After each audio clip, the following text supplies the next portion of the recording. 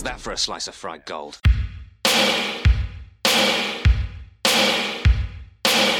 think this is a fucking costume? This is a way of life. I'll be back.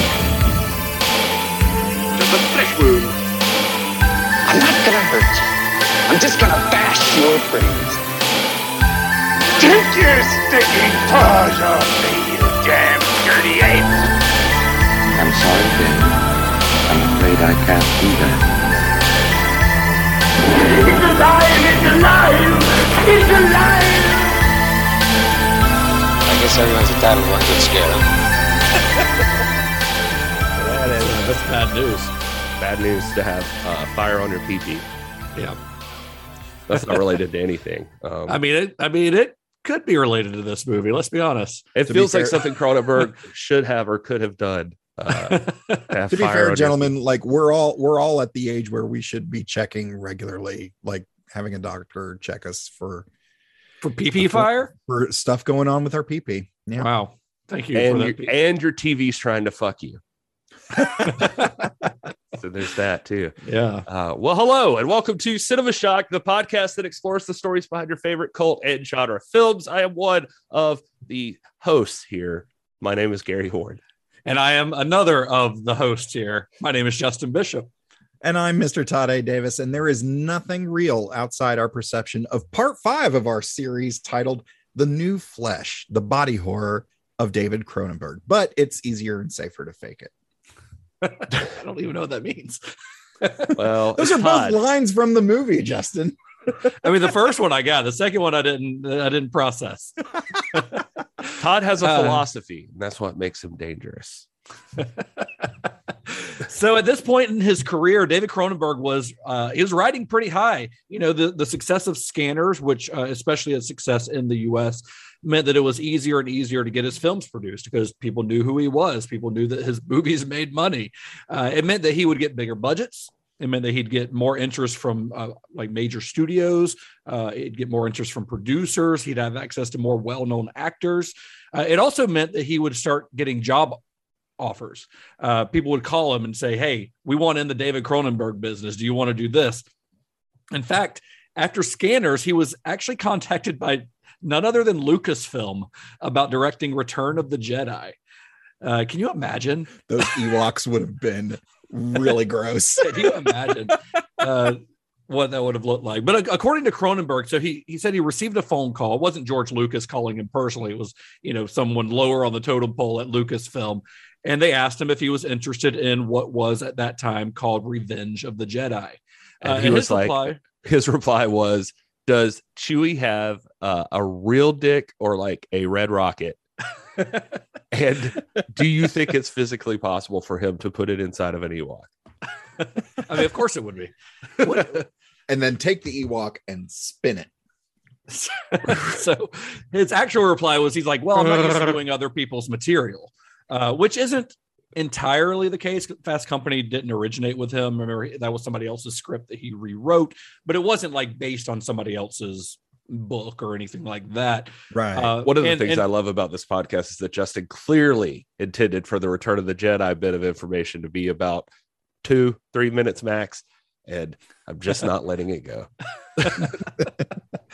It's just one of those weird, like, what could have been kind of stories, Oh yeah. It's really weird to think about.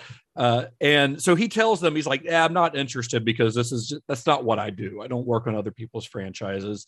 And he said that the response on the other end of the line was stunned silence and then a click. So they hung up on him. They're like, they were stunned that he would just brush it off so easily. Yeah. It really feels like they were like, do you know who you're talking to? Do you know what Star Wars is? Yeah. Cronenberg, meanwhile, was also like, do you know who you're talking to? Exactly. I mean, I get it with an imagination like Cronenberg's, though. It's easy to understand why he wouldn't want to be a director for hire to kind of help shepherd somebody else's vision to the screen. He's far too creative for that, I think. He was also reportedly offered Flashdance around the same time, which is even weirder to me. He was supposedly the studio head's number one choice to direct Flashdance before Adrian Lyne got involved. That's so strange. He was also apparently later on offered Top Gun, which is also super weird to me. Is it just that they really are seeing that he's like an actually good filmmaker and they're offering this, or it had to be, because there's nothing about these things that he's being offered that play into what he's already done, like stylistically, thematically, anything, with the exception of after Videodrome, he gets offered Total Recall, which that makes sense. That makes sense for him to be approached for that, because that fits in with what he does. But Top Gun, I mean, yeah, unless Maverick merges with the circuitry of the airplane and becomes this weird flesh airplane. Holy shit. Then I can see it. You got me real interested in Top Gun again. Flesh Airplane, new podcast name. So name of my sex tape. So he brushes this off. He doesn't want to do this stuff. He doesn't want to be a director for hire.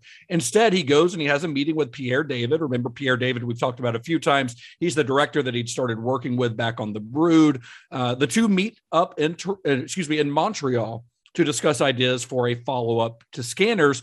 Cronenberg pitches two different ideas to Pierre David, one of which is the film we're talking about today, which is, of course, Videodrome. Max Wren is a victim. I woke up with a headache. He has been exposed to Videodrome. I've been hallucinating for a while, ever since... What? Since I first saw Videodrome. His brain is already receiving video images. I think that massive doses of Videodrome signal will ultimately produce and control hallucination to the point that it will change human reality. Soon, his visions will coalesce and become uncontrollable flesh. Videodrome is seducing Max Wren, and Max Wren can do nothing to stop it. What makes you think I need help? None of our test subjects has returned to normality. Television can change your mind. Videodrome will change your body. Long live the new flesh. It will shatter your reality. Videodrome, starring Deborah Harry and James Woods. A shocking new vision from the creator of Scanners. Coming soon to a theater near you from Universal Pictures. Y'all, it feels like after all this time, at least by rep, it's like he's finally grown up into a full-sized Cronenberg. This feels like he's a grown boy now. This does feel like the culmination of everything that he's done so far. But Videodrome, and I mean, we'll get into the discussion on the film itself later, but as far as like what it might mean and all this, but it also feels a lot like this is all of the obsessions, not only that you've seen in his films so far, but that you're going to see in all of his films after that. This is like the Rosetta Stone of David Cronenberg movies. Yeah, it's definitely, yeah. I can't even elaborate. Yeah, absolutely. All of his horniness and weird sci-fi shit just really just culminates right here. Just climaxes, if you will, into like a puddle, like right there. Mm-hmm. Yeah, just a slimy What's gun the word arm. puddle? Why's the word puddle so gross? If you're not talking about like rainwater, the word puddle in any other context is super gross. A puddle of anything that's not rain is bad. That's true. Yeah, that is weird. Puddle of mud, terrible. Did you ever see that cover? That's a hot take. That's a hot take, Justin. Whoa, slow down. Take. We're gonna lose so many listeners with hot takes like that, Justin. Oh, just YouTube their cover of About a Girl. It's real weird. So anyway, according to Moist Cronenberg, is another one. Oh yeah, that's another one. This movie is very moist. That's why I thought of it. Yeah, it's just like a real moist movie. It's but really given all the movie. effects, it just hit me. I would like to. Why didn't they offer David Cronenberg like a Muppet movie? I mean, they did Return of the Jedi. Yeah, I guess that's true. I don't know. I just want to see, the one character talking to Kermit. This like the vagina tummy. So according to Cronenberg, the idea behind Videodrome came from his childhood. He would pick up American television signals from Buffalo, New York, late at night after the Canadian stations had gone off the air. And he would watch these almost feeling like he's getting away with something. He would kind of worry that he might accidentally see something disturbing that wasn't meant for public consumption. So in speaking to Cinefantastique magazine back in 1983, he said, quote, "I've always been interested in dark things and other people's fascinations with dark things.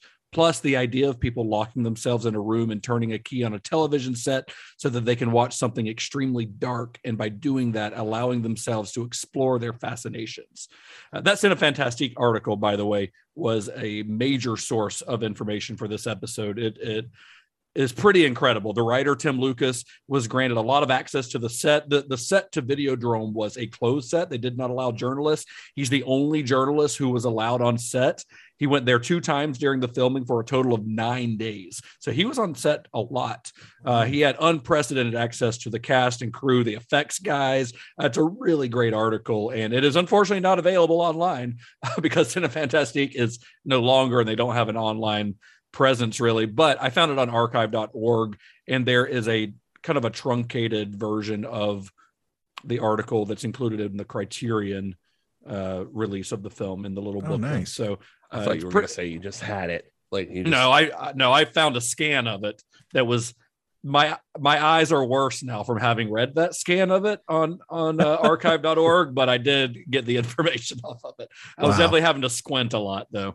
This is a legit thing, though, by the way, that I don't think a lot of younger listeners might not get this, but it's the one thing I connected with a lot with this, and I still do this even to this day, like on YouTube and everything else, which is, well, I'll get to it in a second, which is also scary for a lot of reasons. But when I was growing up, we had a satellite dish. And we had like one of the big ass satellite dishes. Like I don't even know who has those anymore besides like actual TV stations. like NBC affiliates. Yeah. It was giant. Like I could sit up in it and all of that. But and then there were 2 boxes, and like on the small box up top, you could move it up and down, and it would dictate the direction it pointed in. And there were arbitrary numbers. Like, I mean, nobody gave us a guide or anything with it. I don't even know how I ended up with this thing. It's probably some weird drug deal my grandparents did or something. I have no idea, but you could move it like any direction. The South Georgia Mafia. Right. Exactly. And then there was a smaller box or a larger box below that was like the channels. So then you could go like 1 through 99 or like to 100 maybe. And it was like on whatever input you gave the direction, then you could change the channels through it.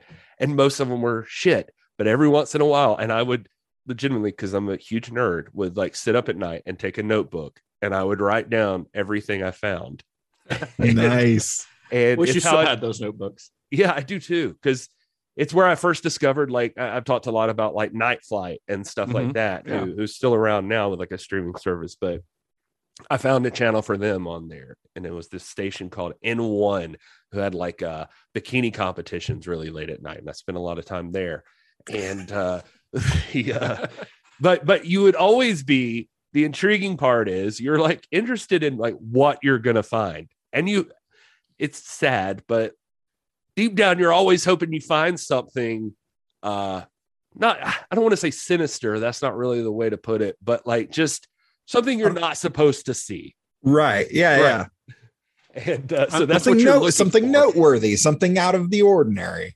Yeah. And I know that that's exactly what David Cronenberg's talking about. And it was exactly like the first second of seeing this movie is like what intrigues me. I'm like, oh, I do that too. Like, I love that. And even now on YouTube, like you're hoping someday you'll stumble across something just like, or there's whole sites dedicated like, this is the weirdest shit on YouTube.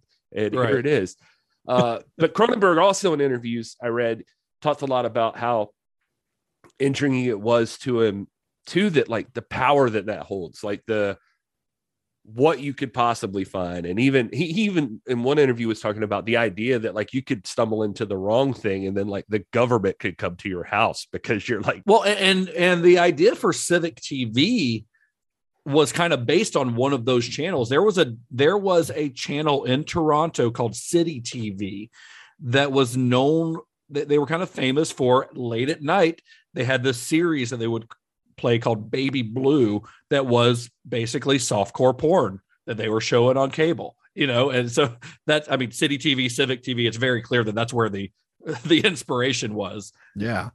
It's weird. I guess the point I was trying to make too, just to be clear, was like you're hoping to find interesting things you weren't supposed to find, and then sometimes that you're risking. Yeah, that you're risking it. You don't really want to find the snuff film, but probably. Hopefully. I don't know. I can't speak for everybody. I can't speak for Todd, but I'm saying like. So anyway, back to the story. So, Cronenberg's got these ideas from watching these late night cable channels when he was a kid, and he had this idea that, hey, what if people had the ability to sit in a dark room and just basically turn on a television and see their darkest fantasies on screen? So his first exploration of these ideas actually came back in the early 1970s, with a treatment that he wrote called Network of Blood, which is yet another in a series of bad titles for Cronenberg projects. Well, you say that, but if Clive Barker had written this, like that, 100% would be the name. And that story was about a worker at an independent television company who would kind of later morph into Videodrome's Mac Ren, who accidentally finds a private television network subscribed to by strange, wealthy people who were willing to see bizarre things. That's Cronenberg's own description of it. And then much later, he had this idea for a story that's told from the main character's first-person perspective, where the audience would see the subjective growth of the character's madness, is the way that he put it. The idea is basically that even when someone is going mad, that's still their reality. They don't see themselves as going mad, but from an outside perspective, that person looks insane. So he had this idea that we're only going to see it from that first person perspective. So he took these two ideas kind of clicked them together, and that eventually led to Videodrome. Another prototype for the film came in 1977 with this telefilm that Cronenberg directed for the Canadian Broadcast Corporation called The Victim. This was filmed between Shivers and Rabid, so very early on in his career when he was still doing some TV stuff. And it was part of a TV series called Peep Show that aired in 1975 and 76. Peep Show is basically a 16-episode anthology series, different directors doing different episodes. Each episode was kind of a standalone story, basically like a movie of the week kind of thing. Some of them were more experimental, some of them were not. But Cronenberg directed 2 episodes, the first of which was The Victim. Here's how Cinefantastique described the plot. Jonathan Welsh stars as a young man living in a state of emotional isolation. When he sees an attractive woman, he harasses her with a series of obscene phone calls. I am naked. I'm naked. The woman teases him along until he invades her house by squeezing through a wall passage kept open for her cat. When he gets through the hole, he steps out into a state of pure hallucination. Trapped inside a large cage, the object of his attention reclines on her bed dressed in a kinky S&M outfit, just out of reach, teasing him to death with provocative words and actions. I love that Todd not only read that in a movie guy voice, but he read it in a movie guy voice that is like for a 90s rom-com. Romantic comedy. Yeah. That's what I was going for. But you can see, listening to that description, you can see how that's related to Videodrome. How that's almost like an early draft or an early version of what he would do in Videodrome, minus the actual video stuff. But the hallucination, the S&M, all of that is there. Oh, very much. Yeah. Yeah. And so Cronenberg started writing the first draft of Videodrome in early 1981. But as with most first drafts, there were a lot of alterations by the time the film was actually released. They were writing this movie up until the last day of filming. Basically, they never had a complete script, but he had an original first draft. And in Cronenberg's case, this is actually kind of planned. He knows that he's going to make changes to a script. So when he first sits down to write, he allows his mind to push the limits of what's possible to show on screen, knowing that it's not all going to get there. He even says that, like, hey, I write this more extreme than I want to see the final product. But that's where he puts his starting point. Wow. So, and here's another quote from Cronenberg, also, once again, to Cinema Fantastique. He says, quote, "My early drafts tend to get extreme in all kinds of ways, sexually, violently, and just in terms of weirdness. But I have to balance this weirdness against what an audience will accept as reality." In the first draft of Videodrome, for example, Max Renn tries to fight his hallucination. You know, when he has the flesh gun on his hand, he chops it off at the wrist. And what happens is, from that stump, a fleshy hand grenade grows out and explodes. And of course, we see the hand grenade in the final film, but in a different context. There's another scene from the first draft where Max and Nikki are kissing and their faces melt together into a single object that dribbles down, crawls across the floor, and then up the leg of an onlooker, and then melts the guy. And I'm sort of sad that we didn't get to see that on screen, because that sounds fun. It sounds something. Yeah. It sounds fun. It's got big street trash vibes to me. I could see that. I really want some like rejected, fired Pixar animator to like put together some of this stuff. Recreate it. And then there's the death of Barry Convex, who basically dies in the film by turning into one giant cancerous tumor. In the original script, that happened to 5 other characters as well. Can't have too many giant tumors exploding. I think you can. I think you can. Well, as proven by the studio here.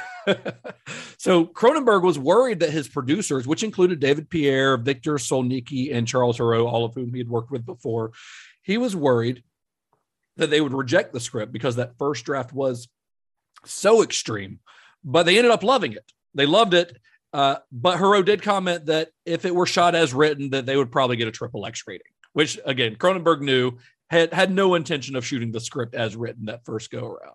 It's so funny. He's like predicting stuff that's going to happen here, but he's also like, when you watch the Criterion commentary and stuff like that, he's still like put off by things that do get fucked with, like the beginning with the Japanese video that he finds, and there's that dildo, like how they cut out the dildo in that one part, or the first time Debbie Harry and did they cut out the dildo like on the original cut or what? Yeah, I think in the original cut, like you said, that they I didn't realize that. Yeah, they took out the dildo, and then like the Debbie Harry scene. It's a great gag, though. Yeah. Oh no, I agree. And he was just like, why? Like, what? Who did that bother? And then James Woods and Debbie Harry, when they first have sex or whatever, he said it was like really weird. They were like laying on top of each other, but then they thought there was too much laying on top of each other. They're like, well, we'll give you like the first couple of seconds and the last couple of seconds.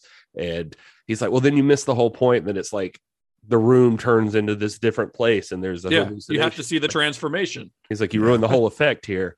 And his quote on the commentary was actually, he said that, or he's always believed that censorship is always very personal and has very much to do with the person who's being censorious. There are no actual rules.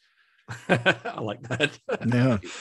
And a lot of changes would be made to the script before filming, but it was the strength of that initial draft that attracted the film's major cast members and also attracted its makeup effects wizard, Rick Baker, who we will talk about in a bit. First, let's talk about the cast, though. It was the film's producers who actually first suggested James Woods for the lead role of Max Renn.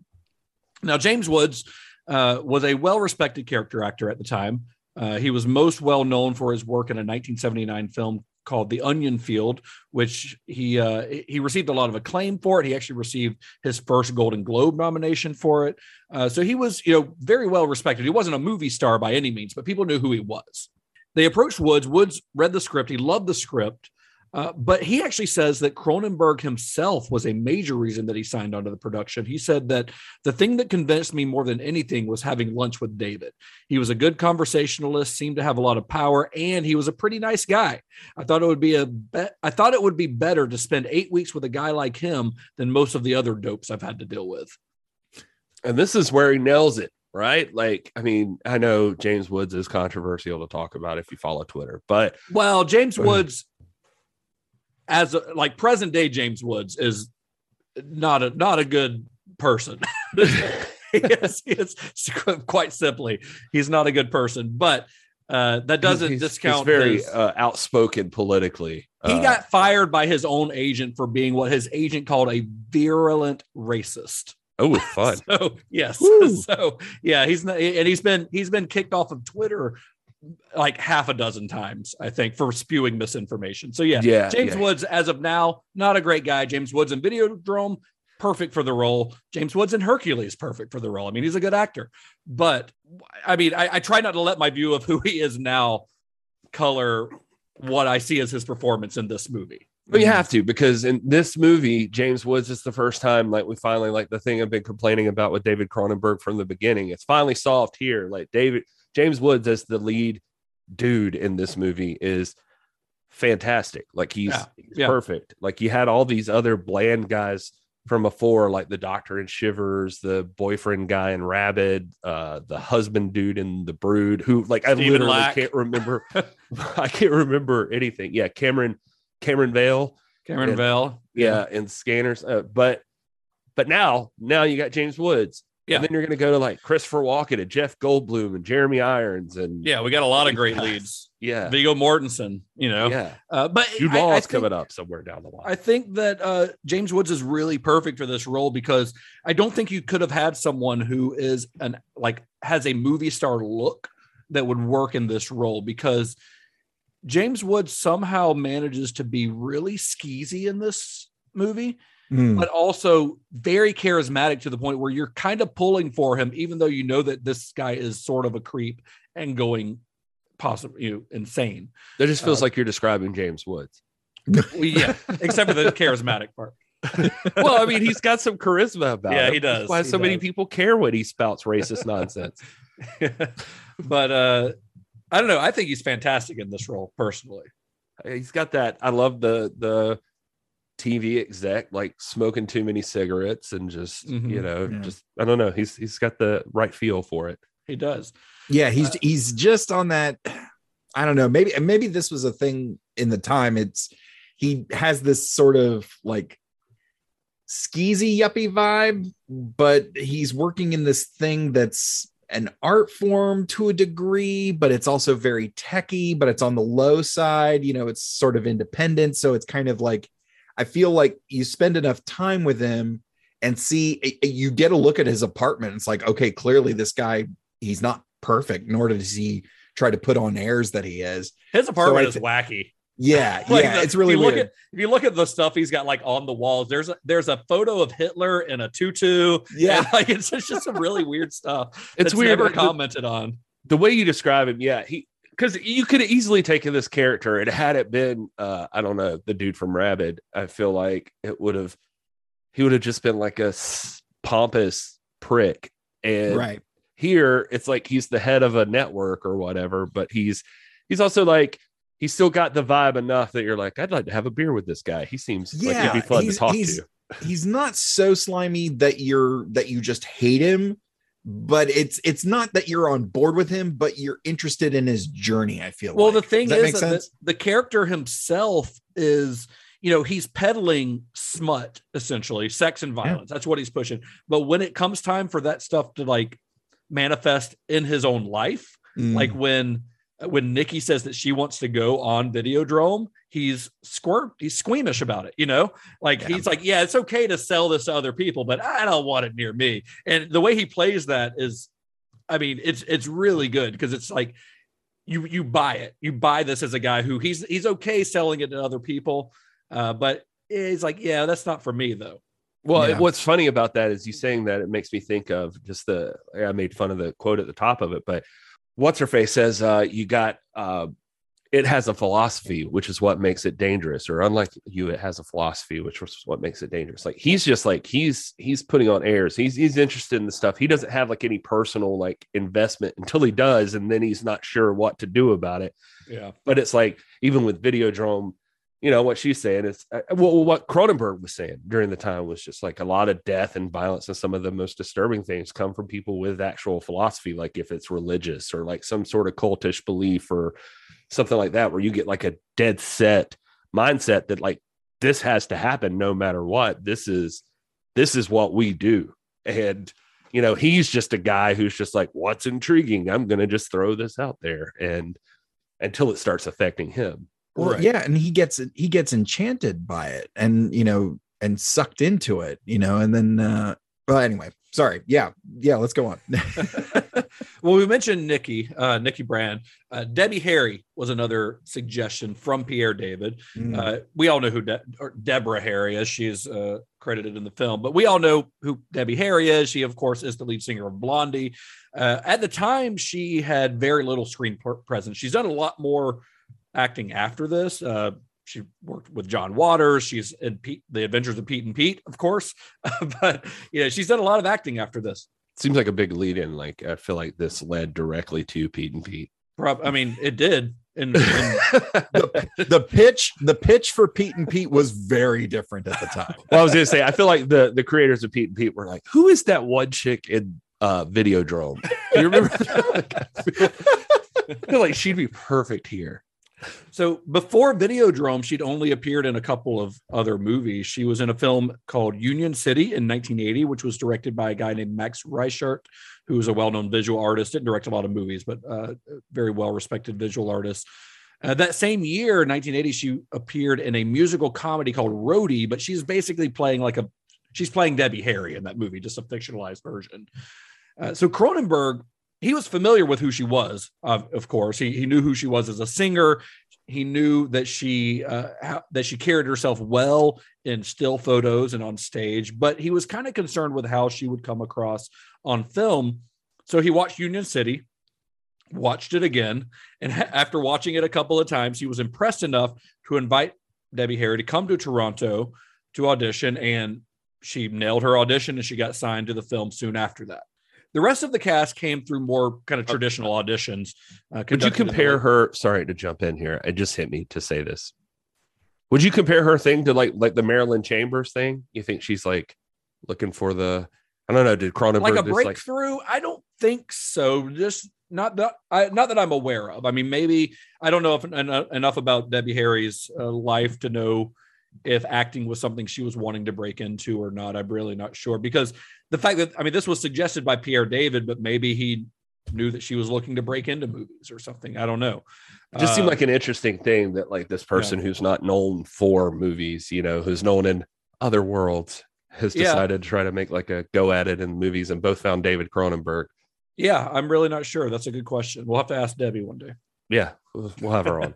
The rest of the cast came through more traditional auditions conducted in the late summer of 1981. And the standouts at these auditions included Sonja Smits, who was cast as Bianca Oblivion. Smits was primarily a stage actress at the time with some TV experience in Canada, but not a lot. And she hasn't really done a lot after this outside of Canada that I'm aware of. Although I think she's very good in the movie. I think she's got a great look and she's very, you know, she's good. I don't know how I couldn't think of her name earlier. Bianca Oblivion. Yeah, that's a pretty distinct name. Yeah. And then Peter Dvorsky, who plays Harlan, who I like a lot, was another audition find. He's another actor who primarily worked on stage early in his career. And then he actually, when he got hired on to do Videodrome, he spent a lot of time before filming working with the film's video effects crew so that he could absorb a sort of personal comfort with the video pirating equipment. He wanted to look like he knew what he was doing. I also saw that David Subochi, who is the Japanese porn dealer, he later became a minister in the Ontario provincial government. And this movie and his role as a controversial pornographer was used against him regularly by the opposition. They know that doesn't mean he's a real pornographer, right? I guess you would think that, but they're like, this is what he does in his spare time. He puts Japanese dildos on things, like hides them in little outfits. Anywhere you walk around his office, it's crazy. Like everything's dildos everywhere. It's hidden. And they're all dressed up, which is even weirder. Other significant roles in the films included Jack Creeley as Brian Oblivion and Leslie Carlson as Barry Convex, the head of Spectacular Optical. Now, Les Carlson, he is in my opinion, one of the best parts of Videodrome. I think he's great. I think he's a great bad guy. He had a long storied career, or has had a long storied career. He's still around. Mostly, I think he's still around at least. He's mostly appeared in Canadian film productions, despite the fact that he was actually American. He was born in South Dakota, but he had appeared in Black Christmas alongside Art Hindle from The Brood. He had returned to work for Bob Clark again in A Christmas Story in 1983. Very small role in that. Playing the same character. Those two movies are connected if anybody doesn't know. That same year, he not only appeared in Videodrome, but he was in Cronenberg's The Dead Zone, also 1983. And he was also later cast in The Fly, and has had a long string of television appearances on shows like Friday the 13th, the series, The Twilight Zone, and The X-Files. So he's a hardworking actor, and I think he's really excellent in this.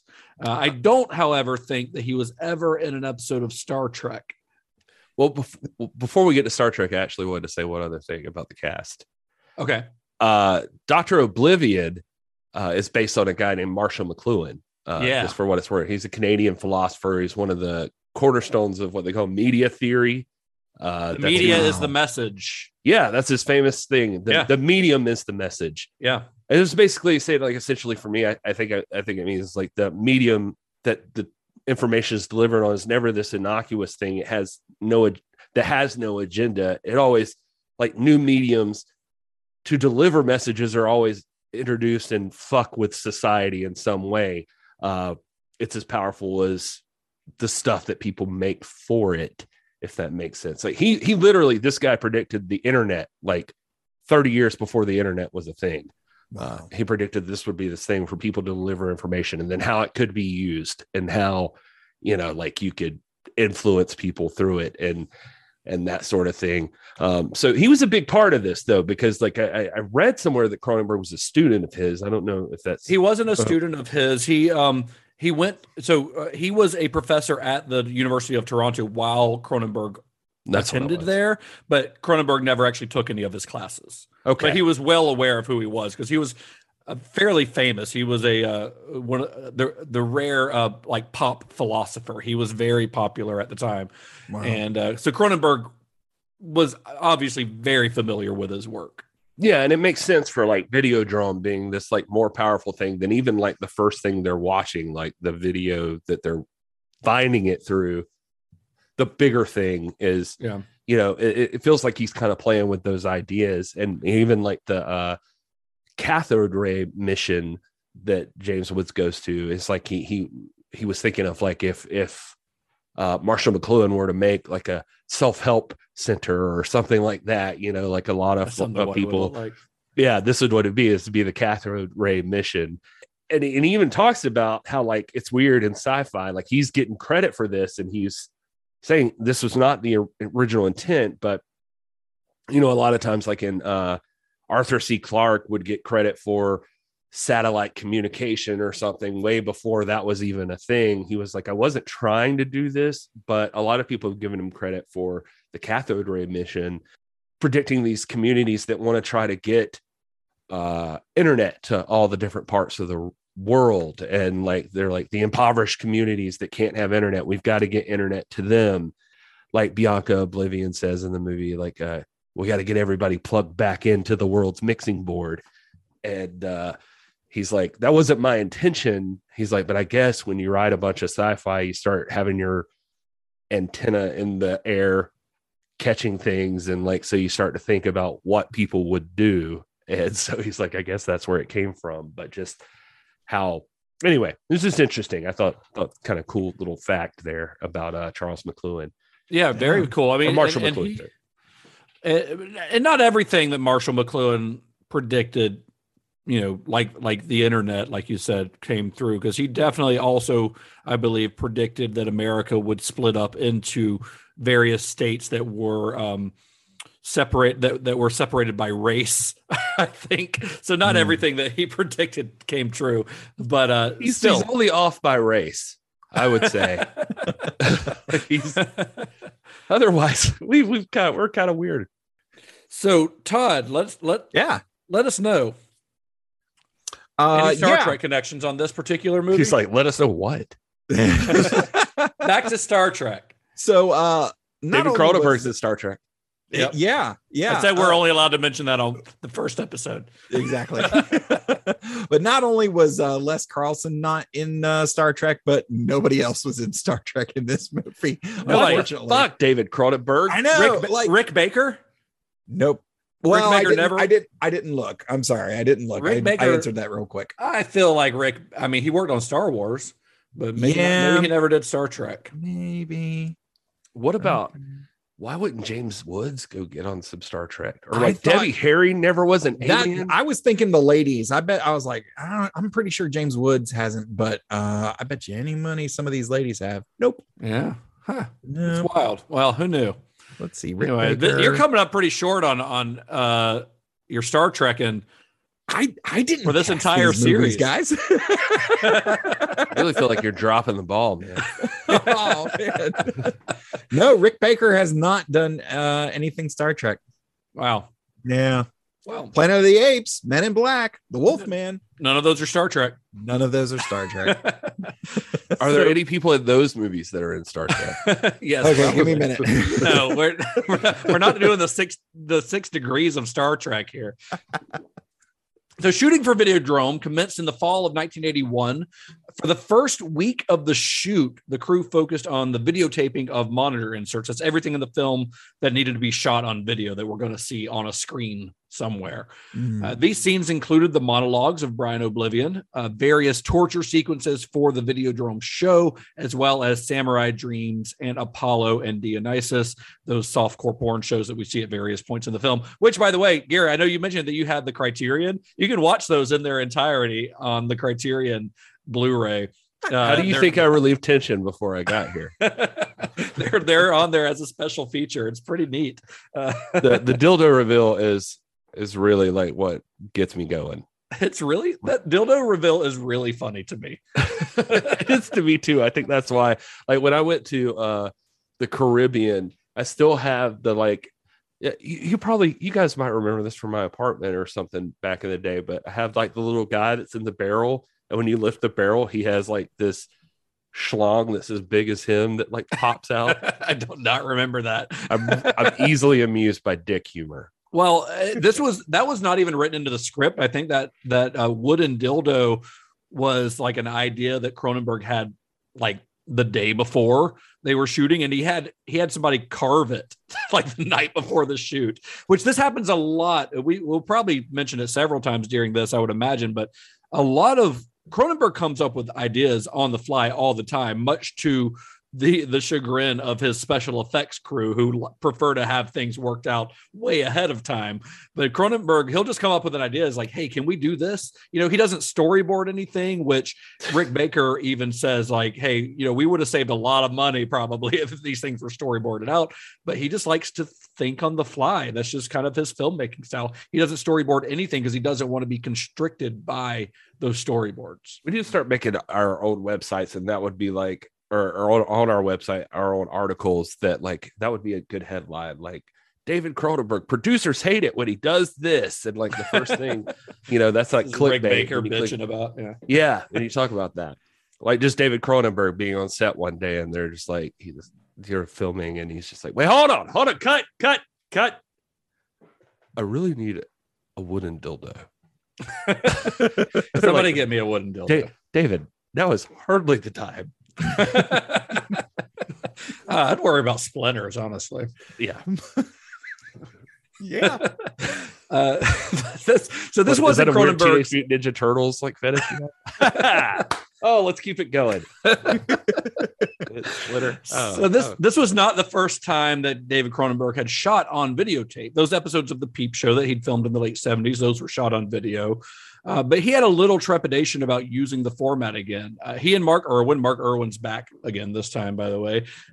He and Mark Irwin were fascinated by the format, but it had a lot of limitations that they didn't have when they were shooting on film.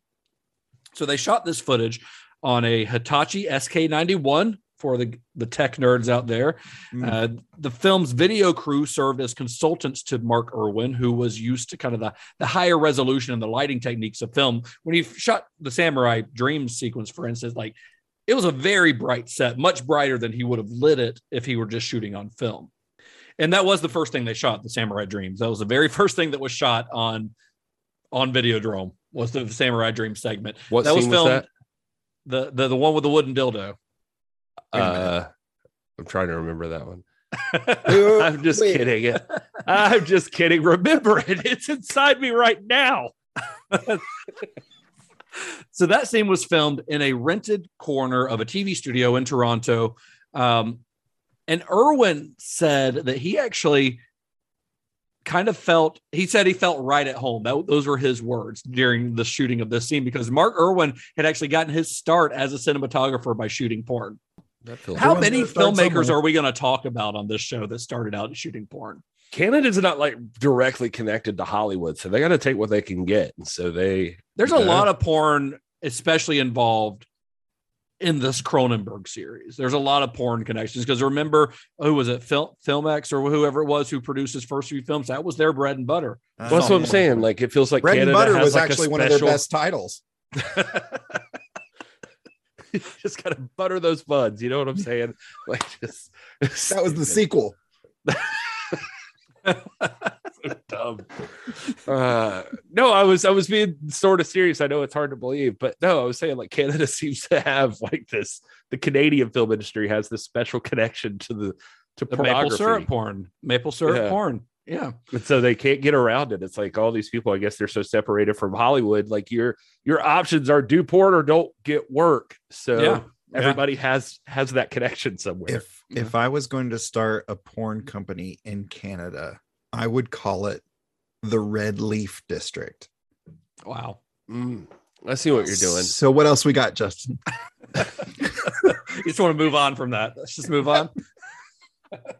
So after shooting Samurai Dreams, they moved on to shooting the violent Videodrome video segments. For these sequences, they employed stunt people for the victims. They didn't just have regular people. They didn't just kill people. They didn't just murder people. And stunt people. And the bloodletting was supplied by Shona Jabor, which is the film's makeup artist. And we haven't mentioned Jabor before, but she was one of several Cronenberg crew members who were a holdover from The Brood. In fact, most of The Brood's crew, behind the scenes crew, with a couple of exceptions here and there, most of that crew was identical on Videodrome, because The Brood was the last film that he shot in Toronto, where Scanners was filmed in Montreal. But the film community is fairly small, so a lot of these people just moved from one project to another. So he worked with almost the exact same people that he worked with on The Brood. And Jabor would go on to work on several other Cronenberg movies, including The Dead Zone, The Fly, Dead Ringers, Crash, Existence. She did a lot of stuff for him. And I wanted to mention her because, makeup effects artists, they get all the acclaim, because they're doing all the cool prosthetics and things like that. The general makeup and key makeup artists, they don't get a lot of mention. And I think they deserve a mention as well, because hey, they're working just as hard, and they're kind of one of the unsung people on a movie set, I feel like. Well, when it's done correctly, it should just blend seamlessly. But I mean, we've all seen like bad prosthetics, and it just takes you right out of the movie. Yeah, well, I mean, but again, she's not doing prosthetics; she's doing general makeup. So, it's a lot more subtle, I feel like. But as far as the special effects, makeup effects on Videodrome, that job went to a 33-year-old by the name of Rick Baker. So Rick Baker was not the first choice to do the film's effects. The job was originally offered to Dick Smith, who we talked about last week, the legendary makeup effects artist. But Smith wasn't somewhat available. of a Dick Smith myself. I think you've already made that joke. Here it is. There it is. I figure it's called a callback, Justin. I don't know if you ever heard of it. Smith was not available due to a prior commitment, so the script was sent to his protege, Rick Baker. Baker's first professional job on a film was actually as Smith's assistant on The Exorcist in 1973. What a way to get your career started in movies. Yeah. That's awesome. Some guys have all the luck. Yeah. I mean, he got started very young. Rick Baker's story is great, by the way. We could do a whole series on his work. I was going to say, I don't want to shit on Rick Baker because... Yeah, I don't want to shit on Rick Baker because no, it's not all the luck. Like Rick Baker's one of those guys who's been like hustling since even watching since he was a teenager. Yeah, like watching the commentary for this movie, like with David Cronenberg, when he gets into the tech stuff, talking about how he talks about the evolution of tech at one point. Like he just gets into like, oh yeah, and I remember I had this one audio cassette player that did video. The video was horrible, but I was experimenting with blah, blah, blah. These aren't guys that just stumbled into it one day. We're like, now I'm going to make a thing. They were like guys that had been making shit tons of things their whole lives. They just had that draw, and they were ready when the opportunity arose. Yeah. Yeah. I mean, what's the quote that like, luck is where hard work and opportunity meet. Right. Yep. And Baker, I mean, he was well into his career at this point. He's only 33 years old, but as I said, he got started really early. So he's already like a decade into his professional film career at this point. I mean, exactly a decade, from 1973 to 1983. And he had already worked at this point, just for some movies you guys have probably heard of, Larry Cohen's It's Alive, the 1976 King Kong remake with Dino De Laurentiis. He did Kong. Star Wars. I don't think he's credited on Star Wars, but he did second unit stuff. He basically helped to create all the creatures you see in the cantina sequence, which is a pretty memorable part of Star Wars. Yeah, I was going to say, nice thing to have you on your resume. He did Brian De Palma's The Fury. He did Tobe Hooper's The Funhouse. I remember that. One of the OG Cinema Shock shows. And then in 1981, he won an Oscar for Best Makeup, the very first Oscar ever given for Best Makeup. It was the first year they did it, for his work on An American Werewolf in London. Nice. So he was hot at this time. And they sent him the Videodrome script. And what he received was that insane original first draft, and he was interested, but he flew out to Toronto to meet with David Cronenberg. And he basically had to have a conversation about the difficulties that would be involved in bringing the script to life as written. He's like, this is going to be a very expensive and very difficult process if we put all of this. And I think David Cronenberg had to assure him that, hey, I know not all of this is going to make it into the final film. And then after returning home to Los Angeles, he quickly realized that the effects, as outlined in that script, would require a lot of money, a long lead time for prep, and the manpower of pretty much his entire crew. He owned his own company at this point called EFX Incorporated. He's like, it's going to take all of us to do this. But there wasn't enough money in the film script to do that. And the Canadian tax rules made it impossible to bring his entire crew. Because remember, only a certain percentage of people under Canadian tax laws could be non-Canadian in a film. So he ultimately brought along Steve Johnson, Tom Hester, Bill Sturgeon, and his wife, Elaine Baker, who was a regular part of his crew, although she is not credited on this film. The producers were kind of slow to agree with his terms, and they kind of kept stalling until finally they're like 2 months before the shoot is supposed to begin. And Baker's frustrated. He's getting he's getting offers from some bigger films, which would have meant more money, but he liked the script and he wanted to work on this film. So he finally had to just tell producers, listen, we're either going to start work on this now or we're going to move on and do another movie. And it worked. He gave them an ultimatum and it worked. And they got to work on the film's effects, although they got to do it with only 2 months of prep time. And Baker had wanted at least 6 months of prep time. And they did it with an effects budget of only $500,000, which for the how extensive the effects are on this film is really, really low. Yeah. Even for 1983. He could go be on Return of the Jedi, I'm sure, at this point. He's these guys are dicking him around. And he would have made a lot more money off of it, but he's wanting to work on this because he thought it was an interesting project. So finally they're able to come to terms, even though it's again much less time and much less money than he had originally wanted. And he ended up turning over a lot of responsibility on the film. And in turn, he does give a lot of credit to the members of his crew at his company, EFX. So after American Werewolf, they won an Oscar. Everyone did great work on that. His crew they all kind of wanted more responsibility. They all wanted the responsibility of an entire film on their own.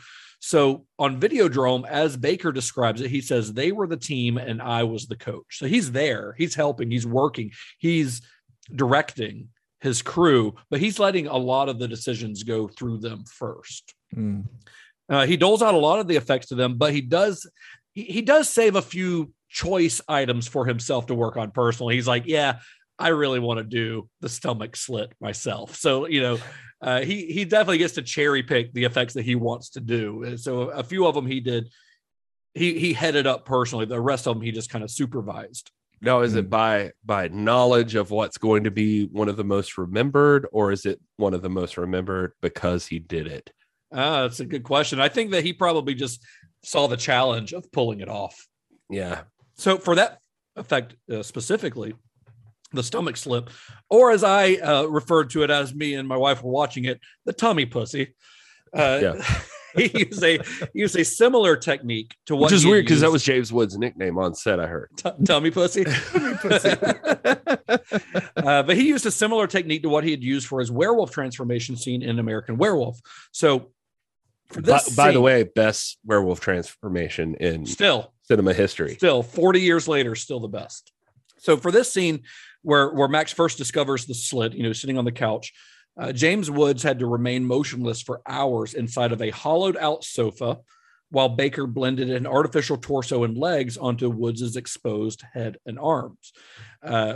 Pretty simple effect when you think about it, but the getting them to blend, obviously that takes a great deal of talent.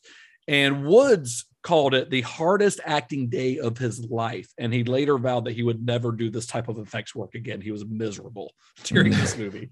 During any of the effects stuff, he complains about it a lot in interviews.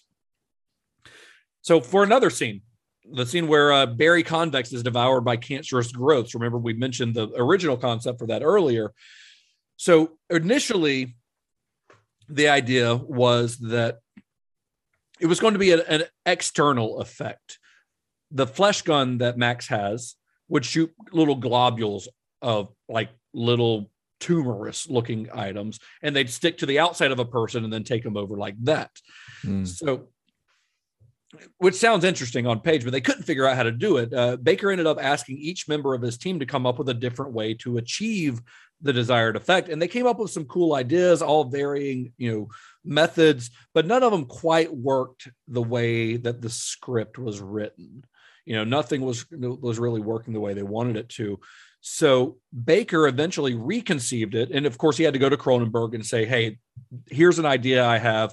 I think I could get this effect to work pretty easily if we do this. And it was to reconceive it as an internal cancer that would grow until it bursts out of someone's body. So as the gun shoots, it just looks like a bullet going into you. But Cronenberg was on board. He liked the idea, and they pulled it off pretty simply. They basically, Baker basically put guys from his crew under a raised set, the stage where he is laying on, and they pushed the cancer through a hollow dummy. So they made a cast of Les Carlson's face, and they created this life-size dummy, and they basically had like gloves, that looked like the cancer, the bits of tumor that they would push up through this body from underneath the floor. Really simple when you think about it, but to pull it off and make it look good, it still took a lot of talent. And there are photos of some of the guys behind the scenes after that, because there's so much blood, they're just covered in gore, like head to toe, just covered in fake blood. Nice. So the weapon that they used for that scene, the flesh gun, that was pretty simple. It was a zippered foam latex glove. My sex tape. Flesh gun. Yeah. So that was a zippered foam latex glove covered in KY jelly. And Woods had to wear this thing for much of the final weeks of the film shoot. He had to wear it a lot because the whole last act of the film, the majority of the last act of the film, he's got it on his hand. But he hated, like I said, he hated the special effects in general, but he hated this specifically because he had some concern about the scenes where when it shoots and you've got this like white mist coming out. What they used for that was Freon. Pretty simple. It would just shoot a Freon gas out. But Woods actually doesn't have feeling in 3 of the fingers on his right hand because of some childhood accident that he'd had. So he was really worried that he would get frostbite from the Freon on his hand and never know. So after every single take, he would take the whole thing off to make sure that his fingers weren't like turning blue from the Freon. I read that he actually painted them blue at one point to freak out David Cronenberg. Yeah, he did. He painted them blue and ran over to David Cronenberg in like a panic. And David Cronenberg just simply was like, well, I guess you should go to a hospital and get that checked out. He was used to it at this point. You see this James Woods, all this complaining and all this bullshit. This is why people chose Lance Henriksen. You see, that's The why people chose Lance Henriksen. Is that what you're saying? the people chose Lance Henriksen over James Woods As their craggly faced hero. Yeah, with the voice like this. Lance Henriksen's got a great voice. Yeah. I don't know if anybody else ever had this problem, but growing up, like as a movie nerd, I always mixed up James Woods and Lance Henriksen for some reason. Like, Yeah. seemed like I the never same mixed dude them too. up, but there are definitely people I've mixed up that way that doesn't make any sense, really. While Baker's EFX crew was responsible for all of the film's visual effects, there was another guy who was responsible for all of the film's video-related props, like Harlan's lab, and for all of the film's video effects. And that was a guy by the name of Michael Lennick. So Lennick had worked in other films in the same capacity, although nothing to the huge extent that was required for Videodrome. But when he was originally hired for Videodrome, he was hired just to do, the producers wanted him to create a waterproof television. That's why they hired him. No small feat to create a working television that also is waterproof, but that's why they hired this guy. He was an expert in this kind of stuff. And yet we're going to get to the waterproof television in a minute. We'll talk a little bit more about that. But at his first production meeting, he goes over the script and he's like, how is Max Wren going to put his head through a television? And how is Nikki going to, as the script put it, Twitch video? And the producers, they seem to kind of think that those effects might fall under Rick Baker's watch, like the kind of stuff that he's doing. But they quickly realized that there was a bunch of stuff in the script that they hadn't really considered. So they asked Lennick to prepare a budget, go through the script, prepare a budget based on all of the video effects that he saw in the story that he might need to work on. So he does that, and he comes in with what he called a very tight budget of about $200,000. And the producers basically laughed in his face. They hurled the budget back at him across the desk and told him that he could have a budget of $62,000, no more. So as a result, a bunch of the scripted effects got cut, including that scene that he was originally hired for, the waterproof underwater television. It was because Cronenberg decided that it would constitute a false turning point for Max Wren. Mm. So what this scene was supposed to show was the Flesh TV coming out of the water of Max Wren's bathtub. So in the scene, the way it plays out, Max looks into the bathroom mirror, and what reflects behind him, the wall, is this TV-like image of the Videodrome set. The clay wall, two hooded figures. They start walking towards him, but it looks like it's on video behind him. Understandably freaked out, he decides he's not going to take a bath after all. He's got his bath, ready to go, and he reaches in the water to pull the plug. But as he reaches in, his TV set suddenly rises out of the water with Masha's face on it. Masha is the lady who is helping him find, Videodrome. Mm. So her face is on it. She's got a leather strap around her neck on the screen. And she says, "They killed me, Max. I wasn't supposed to tell you about Brian Oblivion." And then Max collapses with his arms around the TV set. Now, the shot itself of him in the mirror was pretty complex to shoot.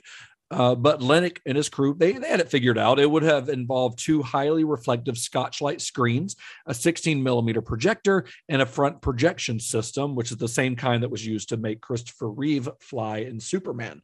The final shot would have had a non-video Max in the foreground standing in front of a background that looked like video on a television. It would have been being projected on these screens. Now, that sounds like a pretty simple effect. In today's movie making, it would have he would just have been in front of a green screen or something, very, very easy to do probably. And a lot of the effects that Michael Lennick was hired for probably now would have been just done with CGI. But that's why I love talking about these old movies, though. I love seeing the way that they figured these things out when CGI wasn't an option. And there's a lot of artistry in CGI, so there's no discounting like the artists who work on that stuff. But something like this would be very, very simple to do today. You could probably do it. I could probably do it on the Mac that I'm talking to you guys through right now if I wanted to, like very, very easy. The most expensive part of it was that James Woods, the first day, took a TV into the bathtub and killed himself. And so they had to reanimate him. They had to reanimate James Woods for this film. Well, I'm talking about the complexity of just creating that video background behind them. The question of how to submerge a television set in a bathtub without killing James Woods was a pretty big, that's a big ask from the producers and from the script. And there's a lot of trial and error here. Not trial as in we're going to throw a guy into a bathtub and see, but just like trying to figure out what's the best way for us to do this. David Cronenberg very calmly like, all right, he survived that. Let's see how much more he can take. Okay. Let's take him to the hospital. We can't get that looked at. We can't get a full image on this one. So let's amp up the electricity a bit. James looks fine. His hair's a little messy, but maybe that's what's wrong with James Woods now. He did like 37 takes of him getting electrocuted by a bathtub TV. Sorry, James. The boom was in the shot. We're gonna have to do it one more time. But here's how they actually did it. They took a tall fiberglass bathtub. They hollowed out the bottom so that the TV could rise through a hole in the bottom of it. And they had talked about using a non-conductive fluid in the bathtub instead of water. This like clear fluid that looks like water but wouldn't conduct the electricity. But that idea was nixed pretty quickly due to its cost. Stuff was like $25 a quart, and they were going to need 50 gallons of it. So it's a little expensive. So they needed to find a way to do this with real water. So they ended up pulling everything out of the TV that they didn't need. If there was a part in there that wasn't going to be useful for this scene, they pulled it out, every single electronic component. And then they sealed up the rest with insulation. They used every possible inch of the inside of that with insulation, so to try to insulate anything that could shock somebody.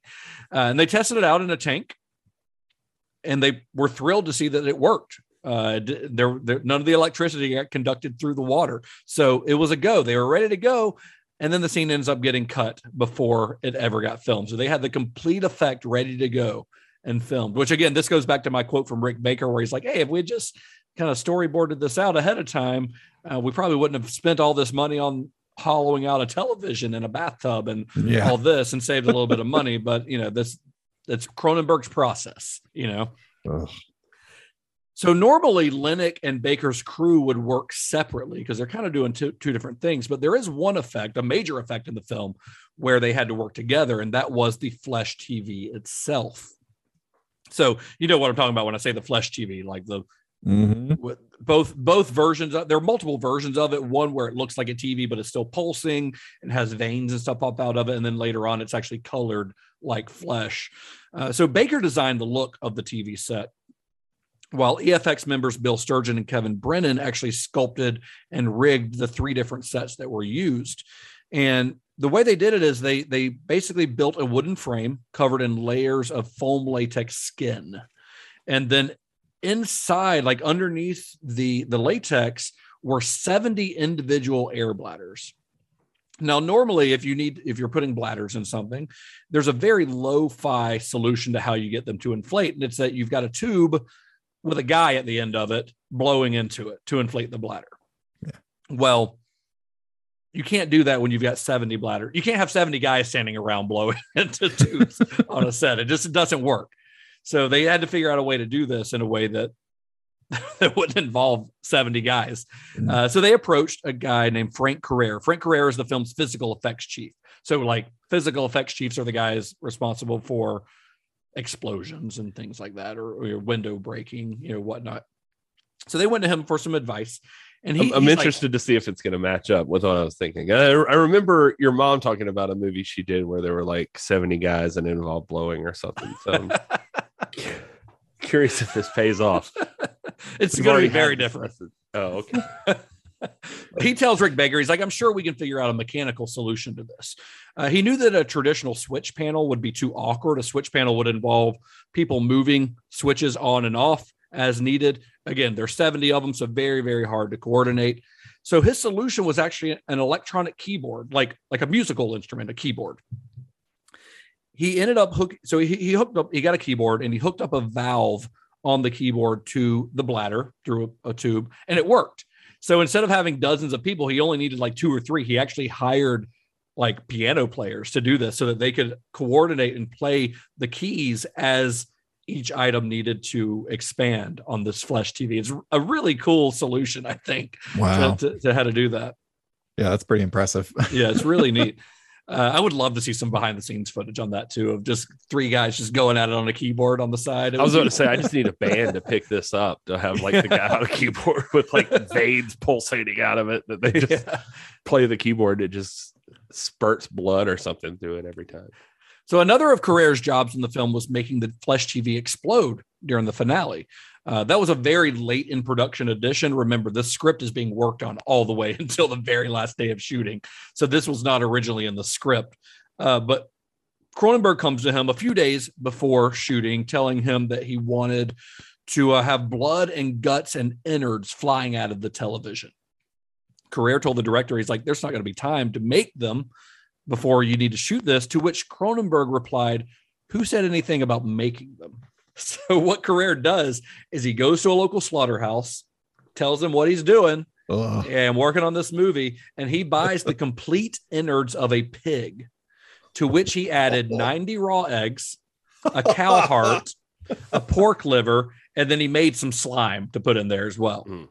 And they fired all this through a piece of breakaway glass with an air cannon, and it didn't really work. It didn't look good. Nobody was satisfied with how it looked. Couldn't really do it again at that point, because you've just thrown pig guts all over a room. You can't really pull them back together, you know? Yeah. So they decided to shoot it again in a few weeks, by which time they'd actually been able to get some artificial innards. So the footage you see in the movie, those are artificial innards that were created by Rick Baker's crew.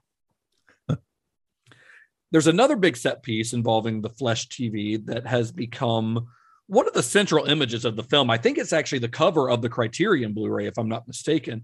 And that's the scene where Nicky Brand's lips are on the screen and the screen pulses forward, allowing Max Renn to kind of push his head into the screen. So they're trying to figure this out, how to do this. And after thinking through a few different options, Rick Baker decided on a type of durable, stretchy rubber for the screen known as Dental Dam, not the same kind of Dental Dam that Todd's thinking about, because I saw you giggle on our last episode when we said Dental Dam. It is not the same thing. Dental Dam is a type of rubber that's used by dentists to create bridges. So it's very, very durable. Also, they found out that when you paint it bright white, it's very reflective. So that's what they did. They got a big piece of this. They painted it bright white, stretched it over the end of a box inside of that Flesh TV that they'd created. And then the back of the box was plexiglass. So they were able to project 16 millimeter footage of Debbie Harry's lips onto the rear of the screen. So it looks like it's on the front of the screen. And then they attached a hose and bellows to the box and then pump that air in from off screen to kind of give it that breathing effect where it kind of inflates. It inflated actually a little bit more than they were originally expecting, but it made for a really cool effect where his entire head can kind of go into it. It's a really cool visual. And yeah, it's pretty the way they pulled it off is seamless, I think. Like, it really truly looks like a regular television set that just starts kind of pulsing out slowly. And it's really sort of unsettling, I think. So they also had to transform the screen into a flesh gun for that scene later on. So to do that, Baker created a gun similar to the one that was worn by Woods throughout the film, like in the finale, you know. And so he created another one basically and mounted it on a pole where they would just push it through the same kind of rubber that was just painted flesh color, push it forward.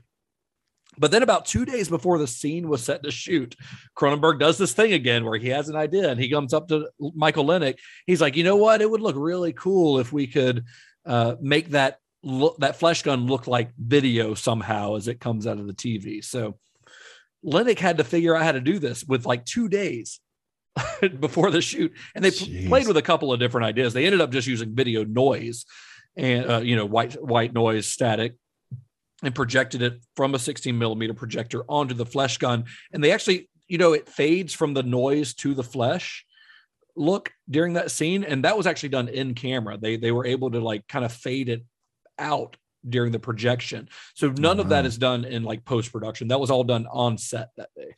Wow, that's cool. Yeah. So when Cronenberg's screened the movie, they finished the movie, there's a little bit more to the filming. They had to come back for some reshoots. They were trying to finish the thing before Christmas.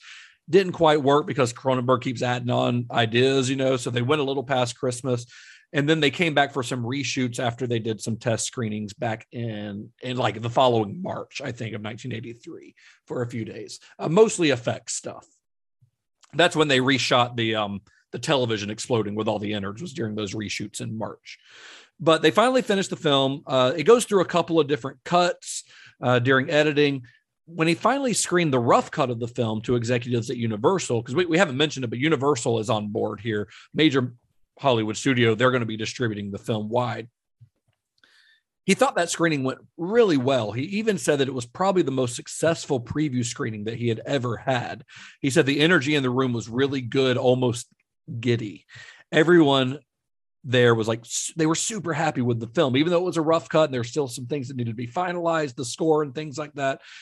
There were generally people were really into it at Universal, and there were high expectations for the film. Between that positive response from the studio and the fact that Cronenberg's previous film, Scanners, had been pretty successful, Videodrome was set to be Cronenberg's next step. This was supposed to be his ticket to a new level of commercial and artistic success. I mean, think about it. The film's got a lot going for it. It's got a fairly healthy budget, almost $6 million on this one, bigger than anything else that Cronenberg's done. It had the support of a major studio. It had a well-respected character actor in the lead, and it had special makeup effects by a guy who just won an Oscar. But when it was released in February of 1983, it was soundly ignored by audiences. Recouped only about $2.1 million of a $5.9 million budget. Yeah, didn't do very well. No. Yeah. And Cronenberg, he kind of blamed, in later interviews, like in that Cinefantastique article, which came out later on in 1983, because it came out actually right before The Dead Zone was to come out. He actually kind of blamed Universal's release strategy. So unlike his previous films, which had rolled their releases out slowly, Universal decided to release Videodrome wide. So what happens is, after it's underperforming, after just a few weeks, they simply pulled it from theaters. It never had a chance to gain any momentum during its release. Jeez. And Cronenberg was later quoted as saying that it had, this is a quote, "It had been a mistake to release the film wide. It should have been handled as an art film and been given slow, deliberate promotion using critical response to promote it." And I kind of think he's right. I think that might have been a better strategy, because the critical response to Videodrome was pretty positive, almost totally positive. I mean, I think if you look at it on Rotten Tomatoes now, it's in the like 80% range or so, but the majority of reviews were very, very good for the film. Major publications like the New York Times gave it positive reviews, as did fan press like Cinefantastique. They raved about it. They were totally on board for it. But even like Starlog and Heavy Metal, who were more, those were centered on a very niche audience, they found the film to be like almost incomprehensible in plot, but they still gave it positive reviews. And there were exceptions, of course. The Washington Post, another major publication, called it simultaneously stupefying and boring, which I think is a good segue into our next segment, Gary. Yeah, I mean, a lot of people obviously sat through this movie, and some of them were very grumpy afterwards. And so, as per usual with these films, somebody needs a nap.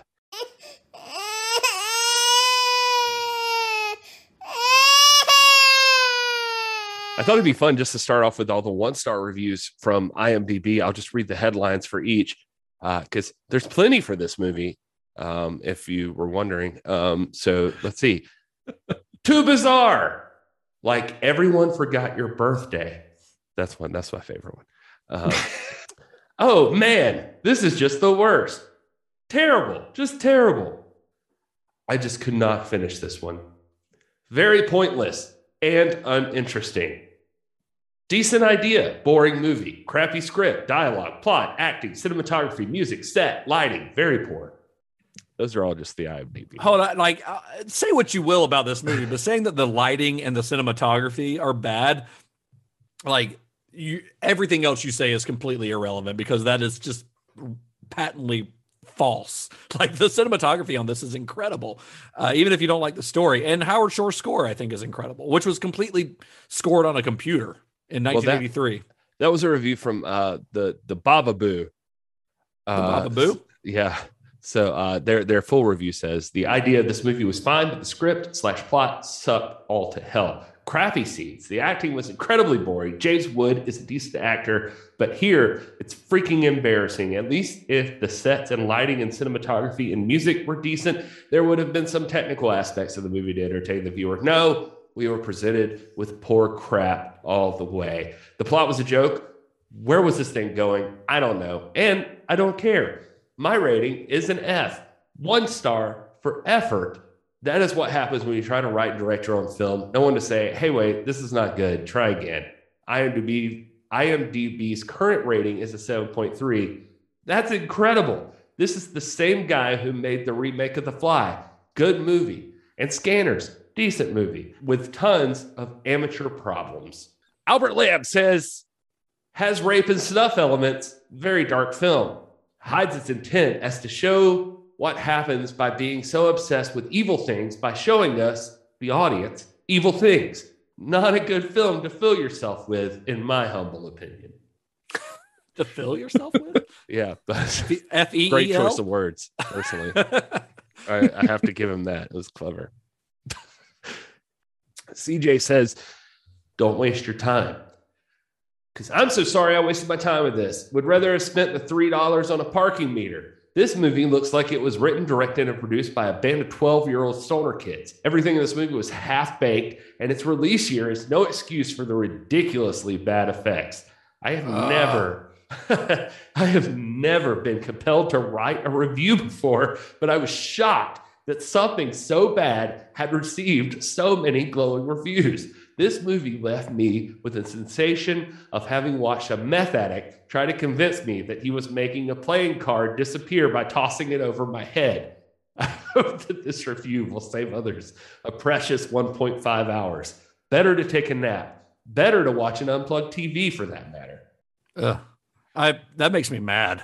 That one made me mad. You cannot diss the effects in this movie. I don't understand that at all. These are all 1-star reviews from Letterboxd. Jill says, why would my cinema teacher put this on at 3:00 in the afternoon? Sully says, David Cronenberg, the oracle of sensation. Oh, and a preschool storyteller. I don't know what preschool you go into, bro. But anyway, Nikos says, David Cronenberg makes consistently terrible, self-indulgent films that might be stimulating if you're a child. Kaylee says, oh, well, fuck you, David Cronenberg. This shit is awful. Jugsaw, which is a clever name, says, David Cronenberg is a fugly slut. Do not trust him. That's good. Arash Larry says, I'm sorry, I didn't delude myself into thinking this was genius. Wow. Tyler says, boring, overly long shit. Like your dad leaning over your shoulder and going, you ever think about that? Oh, God. That wins for the creepiest thing said on this show today, including my porn parody titles. Oh, God. A couple more. Let's see. William says, I felt like Bart, that Simpsons joke where he's so bored the clock ticks backwards. We get it, man. You were probably repressed as a kid, and now you're putting sex, torture, and other grotesque body imagery in your movies. I'm not saying there aren't some good intentions here, some cool practical effects and such. It's just so overly weird for the sake of being weird. As a result, it's hard to take anything seriously. Plus, I didn't really get the whole concept of Videodrome. What am I supposed to take away from that? TV rots the mind? Was this 90-minute just say no PSA? I don't know. It was just I was so uninterested by the end of this thing that I just didn't care what happened anymore. Reese says, somehow I felt that Cronenberg might not be my thing. There's a certain amount of nonsense a film can make, and I feel that the nonsense outweighs the sense. Okay. I'm sorry, but I don't care what kind of message you're trying to send to the public. Make something worth my time or don't make it at all. I chose that one because Reese starts off with, somehow I feel that Cronenberg might just not be my thing. But then at the end says, I'm sorry, but I don't care what kind of message you're trying to send to the public. Make something worth my time or don't make it at all. It's like you're saying you accept that Cronenberg might not be your thing, but at the end you demand that you make it worth your time or not at all. Thing. Yeah. Weird. Anyway, final review. I just couldn't finish this one, says Martin. I do understand in some ways what the film was trying to say. I also know that it's been praised and many consider it an exceptional film. However, I tried watching it tonight and I ended up turning it off about halfway through the movie. Why? Because the extremely violent images were very disturbing, especially because I'm sure folks enjoyed watching this. You see folks being tortured, a woman getting off with some very realistic masochistic behaviors involving needles, burning herself, and more. And after a while, it just was too much. And at that point, I just said to myself, how much of this can I take? And should I even keep watching? Seeing folks brutalized just isn't my cup of tea, especially when it's combined with pornographic images and sex. Perhaps I'm too squeamish, but life is too short for me to fill my mind with such stuff, and I do not plan on trying to watch this one again. Once was enough. Enough. You've been forewarned. Sounds like a real prude. That was Martin. Anyway, one of the reviews I found on Letterboxd, it was a positive review, 4.5 stars, says if your boy pulled I a don't big even bag venture of into those depths, Justin. It says if your boy pulled a big bag of weed out of his chest pussy, would you smoke it?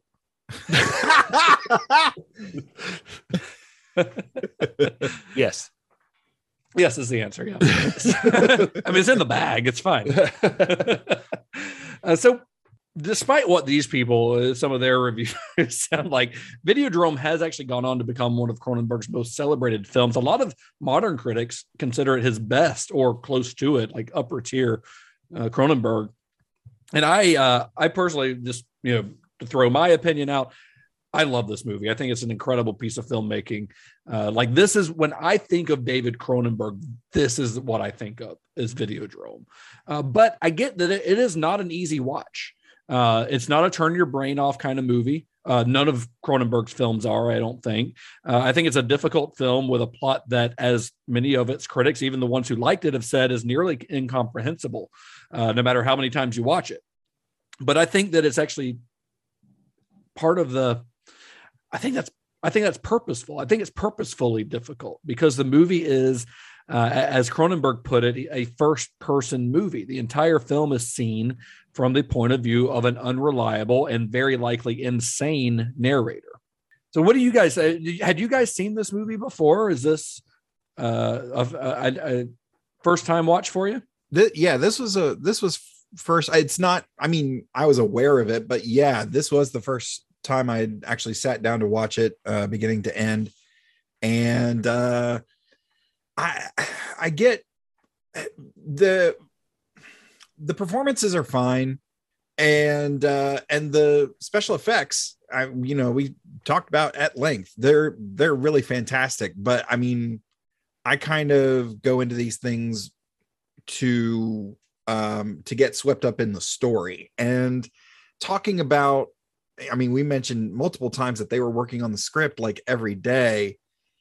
I think that's reflected a little bit. I mean, granted, if we're seeing this through the eyes of James Woods' character, yeah, it's going to feel disjointed and kind of weird. But if you're not hip to that, it might come off as disorganized and incomplete and all of that stuff. So I felt confused a little bit by the time the end rolled around, and I was waiting for a different resolution to some things. I was waiting for more explanation on some things, because there's a lot of plot elements that are like really cool, but I don't feel that they were fully explored, and it wouldn't have taken much, but maybe a few more lines of dialogue. But again, if we're seeing this through the eyes of Max, who is going insane or who is insane, then maybe that's the point. Maybe that's what causes this disjointed feeling of the plot and story. But yeah, it didn't really hit for me, just because I was struggling to find, okay, where are we going? Who are we talking to now? Why are we talking to this person? And what's the outcome of this? And why is all this happening? And it seemed to snowball as it went along. But knowing now that it is supposed to be through Max's eyes, that actually does shed some light on it. I don't know that it improves my experience, but it makes more sense.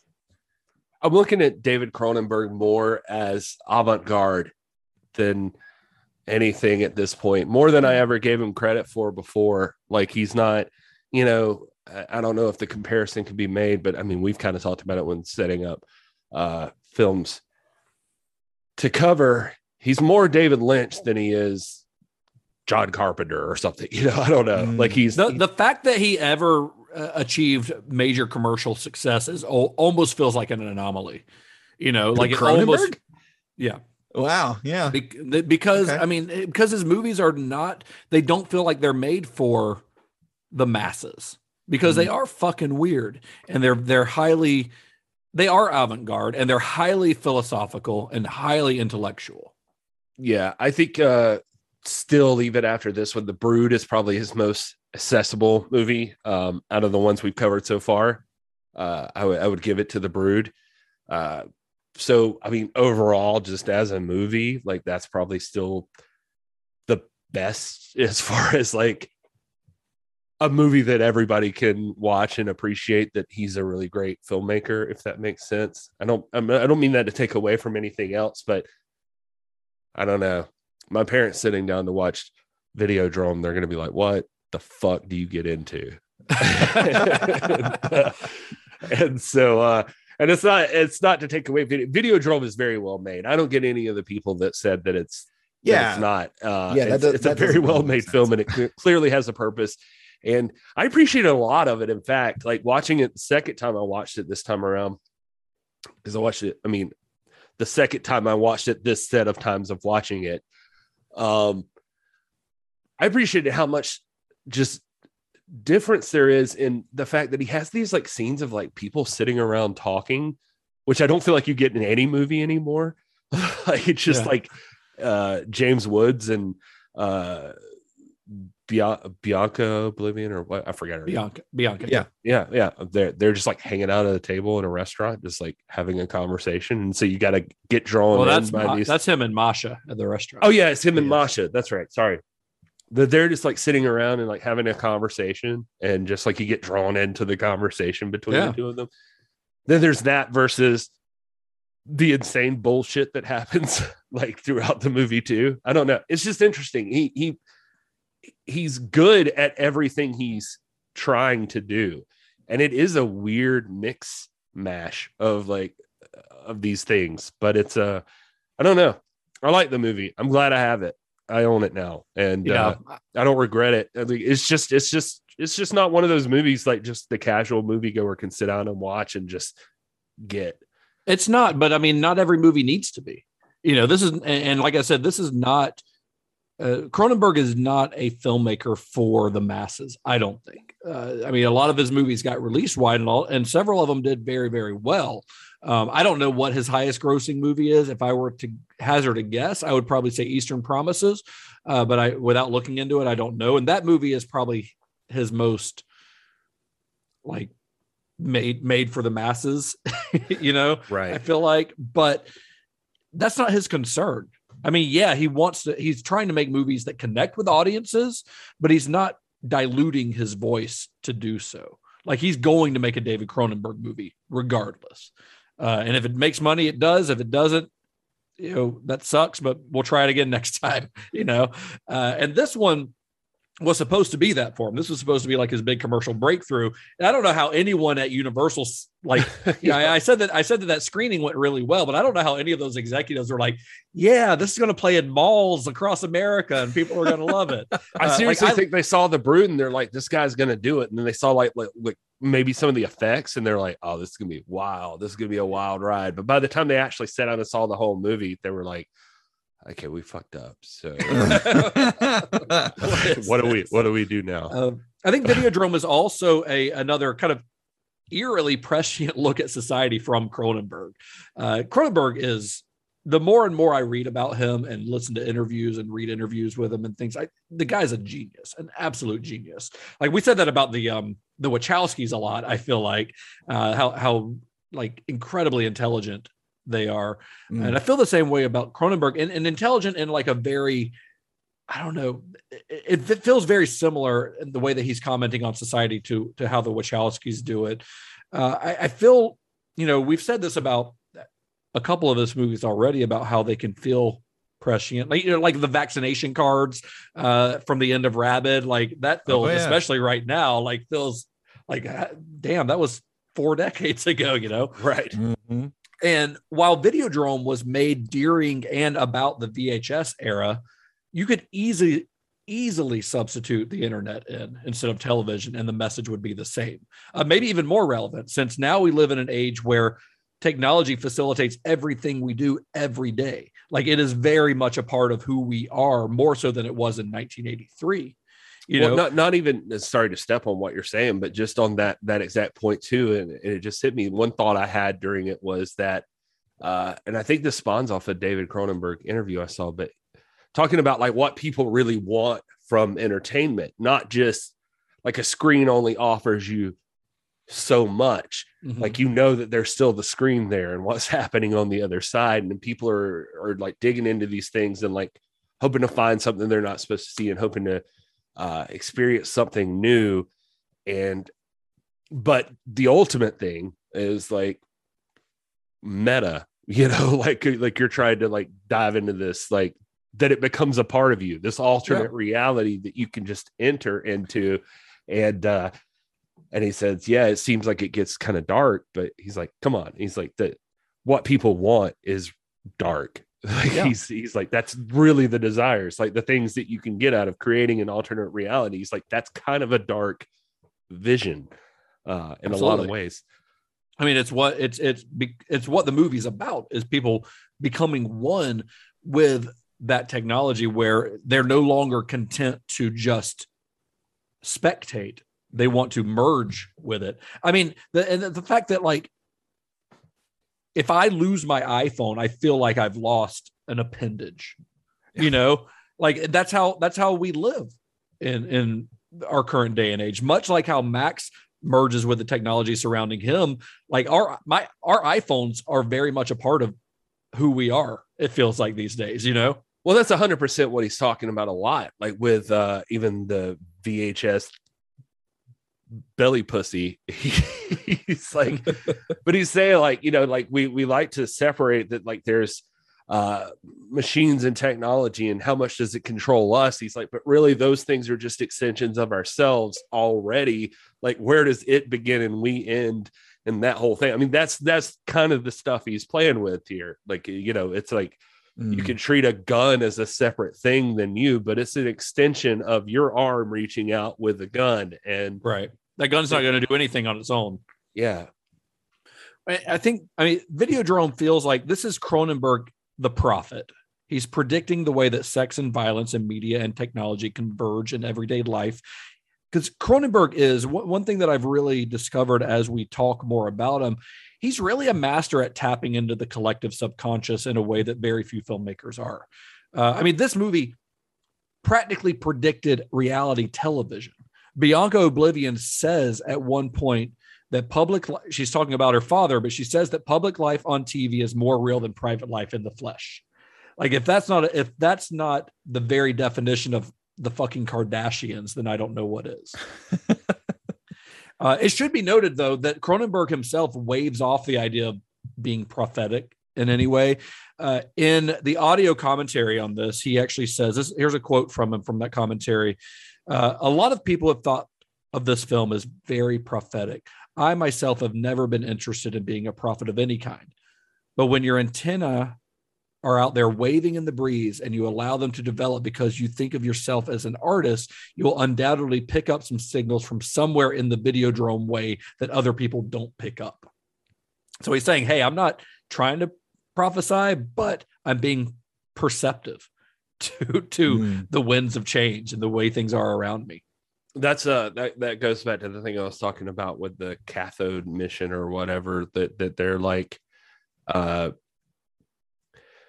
the idea that there are going to be groups out there that try to reach out to other people to like put the internet in everywhere that doesn't have the internet. Who are the people that don't have access to it? You can phrase it or frame it as a good thing. And I think that everybody's intentions are probably good, but like, is there like this deep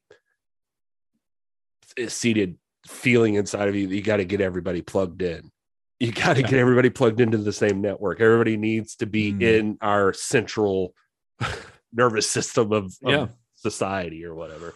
Well, and starting back on The Brood, I think we mentioned this during one of our episodes, but Cronenberg kind of began exploring the way that the physical body and the mind are connected, which is a theme that he continued with Scanners, obviously. But I think that exploration goes much deeper even in Videodrome. Like Max Wren is going out of his mind, but the way that it's depicted in Videodrome is as a grotesque physical mutation. Because Cronenberg is a staunch atheist. He will, in fact, there was a deleted scene in this which hinted at the afterlife, because it had him and I think Nikki Brand reconnecting, and he cut it because he's like, I can't, like, based on my personal beliefs, I can't suggest that there's an afterlife because I don't believe that there is one, is what he said, but he really is in this film. I don't know. He feels like he's going much further than he did in that realm than he did with The Brood and with Scanners. Like, he's really showing how, even though most people think of the mind as like a separate entity from the body, like they really are one and the same. The mind is part of the body. It's not just, your thoughts can be manifest in the movie, of course, in a very literal sense. And that's why I think that this movie kind of works as I said earlier, I called it a Rosetta Stone to Cronenberg's work, but it really is kind of a key to his work. Like if you see Videodrome, you see all of his obsessions, not just that one, because that's one that had been explored in The Brood and Scanners, but, Existence, which comes out maybe a decade after this, maybe more than that. Actually, I think it came out in the late 90s. Existence depicts the merging of flesh and technology. Existence is very much an update of Videodrome using what was then current technology of virtual reality and video games, but a very similar concept otherwise. Although it is, I think, a little more streamlined and much easier to follow in Existence. Crash has the opening of new sexual orifices, much like the tummy pussy in Max's belly.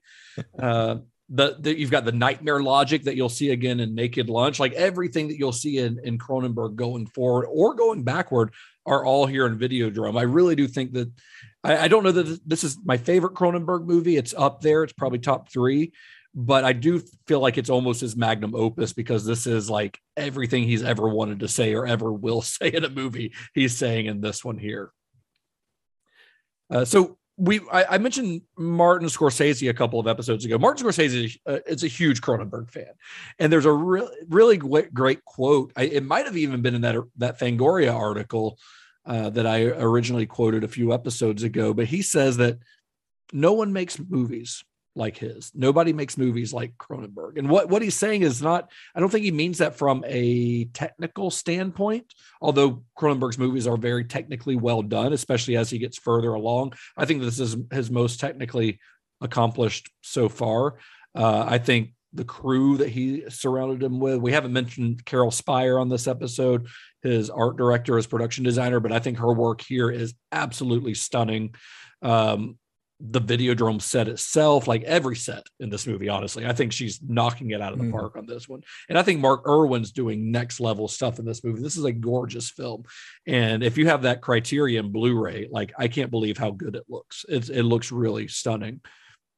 But I think what Scorsese's really saying is that like Cronenberg's brain just works differently than anyone else's, and as a result, his movies feel much different than anyone else's, because they're both cerebral and visceral, which is kind of an anomaly in the horror genre. I feel like most filmmakers, especially at this time in the early 80s, you either went one way or the other. You're either making a mindless gore fest, or you're doing like a more of a meditative horror kind of thing. Now, nowadays, there's a little bit more of this with like some of the stuff, the A24 movies and things like that. I think you get a little bit of best of both worlds there. But in 1983, nobody was making a movie like David Cronenberg. Yeah.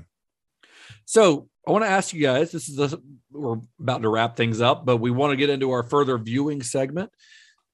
If you guys were to, this is a tough one. Honestly, this is such a weird fucking movie that how do you pair anything with this movie? What would you guys pair? I would say, well, part of one of the things I was watching and that stuck out to me and that we praised throughout this episode were the special effects. And I think it's the scene where Max sticks his head, into the TV. It made me think of The Ring for some reason. And I kind of like this idea of this sort of underground thing that's kind of floating around. It's become an urban legend. Mm-hmm. So I think that's how I'd pair it. In fact, maybe there's an alternate universe where the story of one leads to the story of another, but yeah, that would be my pairing. That's a pretty good pairing. Are you talking about the now would you do the remake of The Ring, the American remake, or the original remake? I'll go American remake just because I had such a strong response to it. I'll be honest, I think the remake really freaked me out. The American remake combines all the good elements of the Japanese versions. But yeah, I think the American remake is superior to the original in that particular case. Nice. But I think that's a good pairing. I think that's a great pairing. It's that still a sort of killer technology theme. Yeah. Yeah. I would go with probably Be Kind, Rewind, or High Fidelity. Oh, yeah. No, I'm just kidding. Just something else with videotapes in it. Yeah. No, I think for me, like the immediate thought I had with this movie is like you just got to go complete mind fuck, like somebody going insane. So my first thoughts were movies like Eraserhead or Pi, probably. Yeah. Ooh. Oh, Pi would be good. Nice. That's a good call. I like that. Those Eraserhead and Pi together also is a great double feature. Right. These all feel like they're in a similar weird space. Yeah. So I think I would go with if you wanted to do another Cronenberg, Existence, it feels like the obvious choice.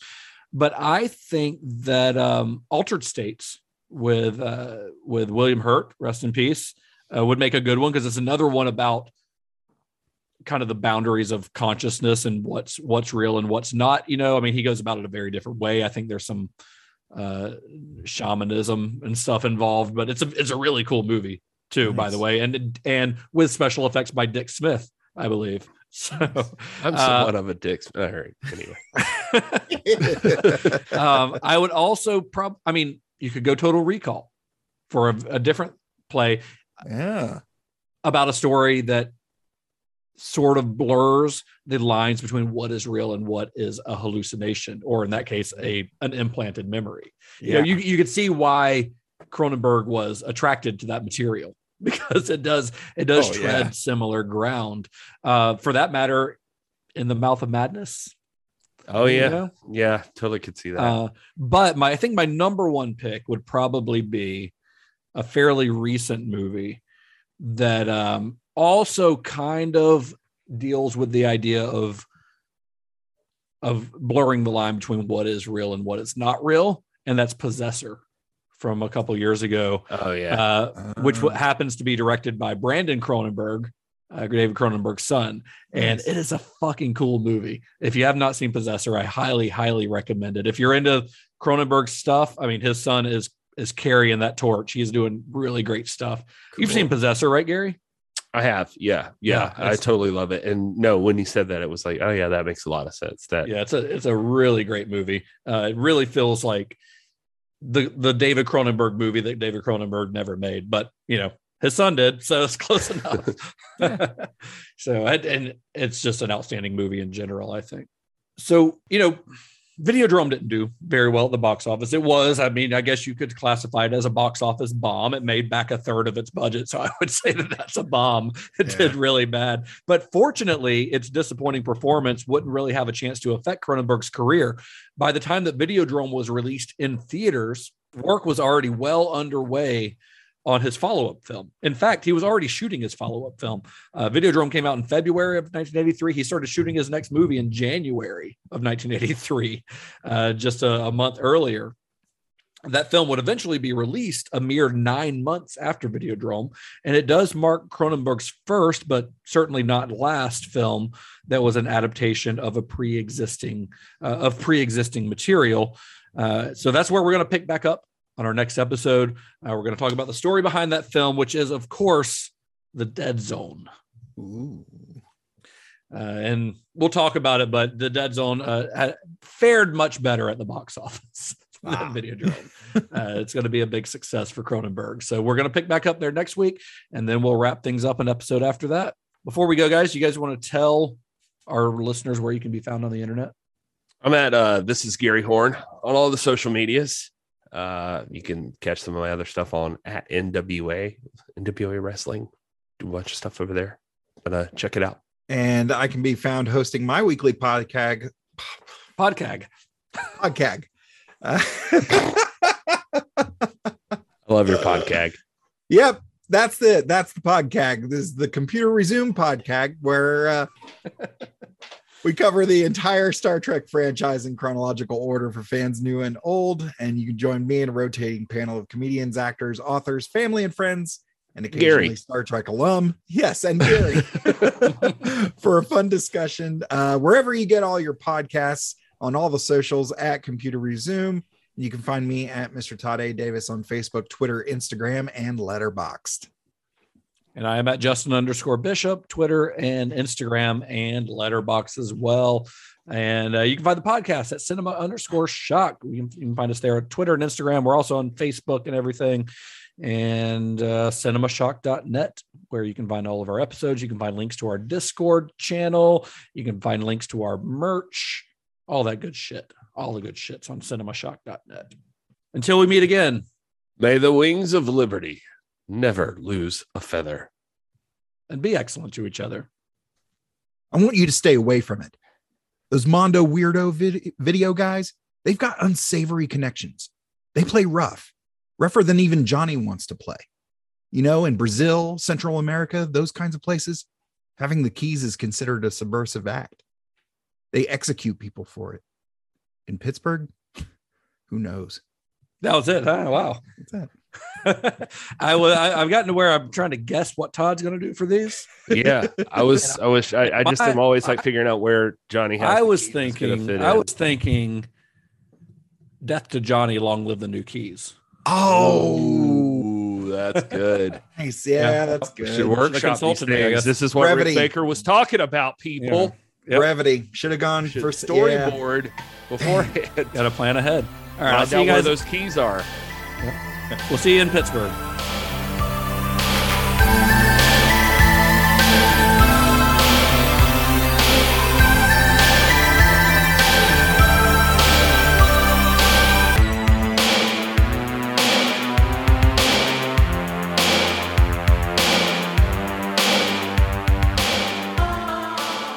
We didn't talk enough about Romero in this episode. Should we like have? Well, I just curious if the TV coming from Pittsburgh would have anything to do with Romero. Like if he Probably thought not. about. There's a lot of people who live in Pittsburgh. You don't know. Maybe he just thought about George Romero. Whatever. Anyway, No, Gary, Justin does know.